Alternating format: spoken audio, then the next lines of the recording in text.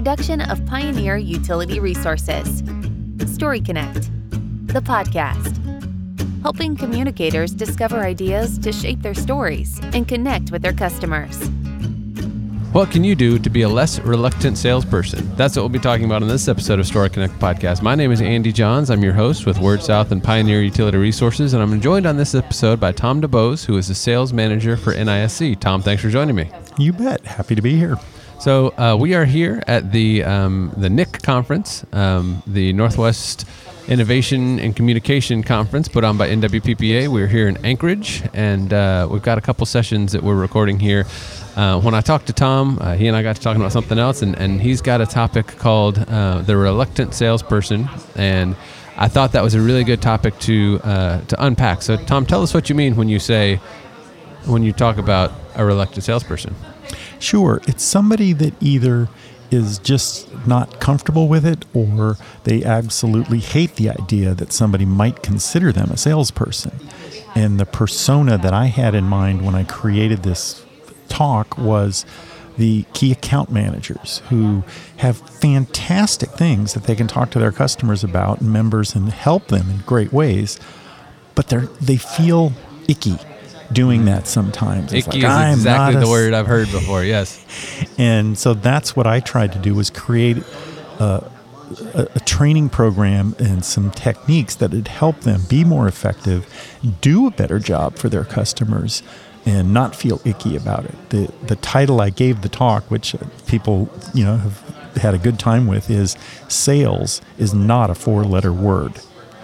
And inevitably, somebody does 1, 2, 3. 1, 2, 3. I was doing some math here. And it is factually correct, and it is metaphorically correct as well.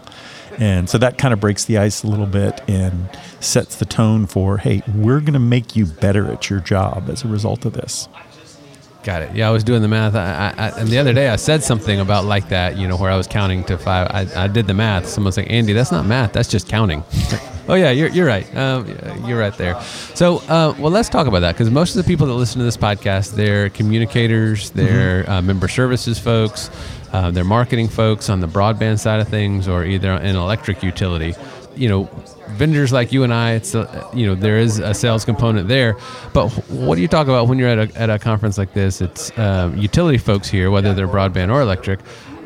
How is this message important to them? Because if we're, for example, whether it's rate programs or anything that exists to benefit their customers, somehow we've got to communicate that to them. And there's no reason you can't help them help themselves by understanding what's available to them.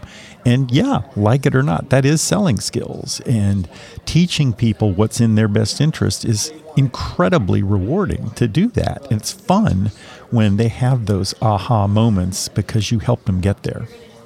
And I think that's important. And I really like the way you said that, because what I have explained to folks is if somebody comes in and has a need and you don't help them because you're afraid of feeling like a salesperson, that's rude. Those are people in your community that are counting on you. And if you're not helping them because you don't want to be seen as a salesperson, you're missing out and you're doing them a disservice. Exactly.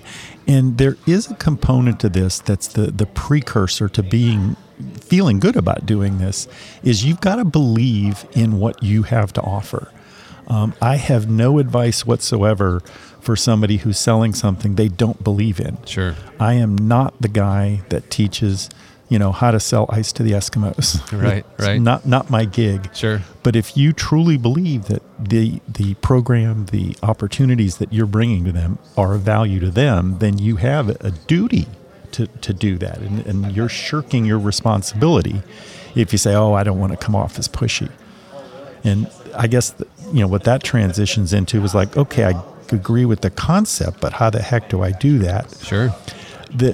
Something I learned years and years ago, there's 3 fundamental principles. And if you get those 3 right, everything else pretty much falls into place. Okay. It's focus on the customer, earn the right to advance, and persuade through involvement. Ooh, I like those. And I did not make that up. I learned it in a course years and years ago, and I've now seen it all over the internet. So I assume it's public domain Sure. now. I'm not too worried about it. Well, let's run through a breakdown. We're still doing good on time. So the first one you said, focus on the customer. Yep. Let's run through that. Sure. Pretty much self-explanatory, and yet human nature says we're probably not going to do it if we're not conscious of it. Gotta And be it intentional. means not to be focused on your goals, your objectives, and what your boss wants you to do, but what's truly in their best interest. And it's more about listening than it is about talking. And that's one of my myths of, salesmanship is you think it's the good talker. Right. It's really the good listener that is more helpful and more effective at the same time. What'd you say? Sorry, I missed that part. No, just kidding. We're talking about listening. All right, so I thought you were listening. I wasn't. we're just good talkers. All right. So your second step, Earn the right to advance. okay, tell me more. It's a process. You don't just say, hey, I've got this great program and just take my word for it, sign up for it. You explain why it's in their best interest because you've focused on what's important to them, be it reliability is key or cost is key. We're barely surviving in our business. And if, in fact, you have something that helps meet those objectives, then, you've reached the magic finish line. You're able to deliver something. But you don't get there until you've earned that right by learning about their business. And I have a story that I go into about when I was a rookie salesperson. And out of fear, I started asking a lot of questions because I was so afraid they would expose me because I didn't know enough to be an expert. Okay. Okay. Everybody's got to start somewhere. As a defensive posture, I asked a lot of questions because I figured I couldn't get in trouble that way. Well, lo and behold, they started sharing information that helped me diagnose what was wrong going on in their business. And I was able to explain, if you do this, this, and this, that facility is going to run a whole lot better. And sure enough, they saw that, they proved it out, and it was like I was a hero. And I was, focused on the customer. I was earning the right to advance, and I didn't even know why. But dumb luck wins sometimes. Hey, well, and asking the questions. Yeah, Yep. yeah, I think that's an important plate. And then the third step. Is persuade through involvement. Okay. You won't believe nearly as much of what I tell you as you'll believe what you tell me. Oh. So back to that, it's more important to listen. And you're actually, especially if you're dealing with a committee decision or a multi-tiered decision, is the chances you may not even be talking to the person that has the ultimate authority to say yes to what you're suggesting. And by you telling me why that's a good thing, you're rehearsing to sell it to the next level that I may never get access to, be that the general manager, be that the board, where the ultimate decision takes place. And so not only do you believe it more, you've rehearsed it now so that when you go to the board meeting, which I'm not allowed in, Right. then you can say, well, if we do this and this and this, these are the benefits that we're going to have. And so it's both helping you flush out in your mind why it's important, rehearsing that, and then letting you, finish the task of winning over the true decision maker. I think that's really good advice all the way around there. How have you seen, and it's clear attending this conference that Tom is an institution here. Everybody knows Tom. But how have you seen attitudes towards sales change since you were the rookie salesperson you talked about earlier? Is it? I'm sure there are fundamentals that have stayed the same, but are there, have attitudes changed over the years, either in our industry or elsewhere about the sales process? I guess that's a classic yes and no. Okay. I think that the basic principles of, being transparent, being, honest, and really keeping their best interests at heart don't go out of fashion. The ways that we communicate and the things that we talk about, I think that changes with the time, but the principles don't. Got it. We've covered a lot of different ground here, but what's some advice that you would have to somebody? Let's say they're somebody who's moving into a role with a little bit of a sales responsibility. Maybe the company started to do broadband or something like that, and there's somebody who is concerned about that icky feeling that you were talking about. What advice would you have for them? whether it's internal things with that self-talk or outward facing things. What's some advice that you would give somebody who's facing at least some level of sales coming in and doesn't want to be icky? Well, I mean, at the risk of being redundant, I'd start with step one of focus on the customer.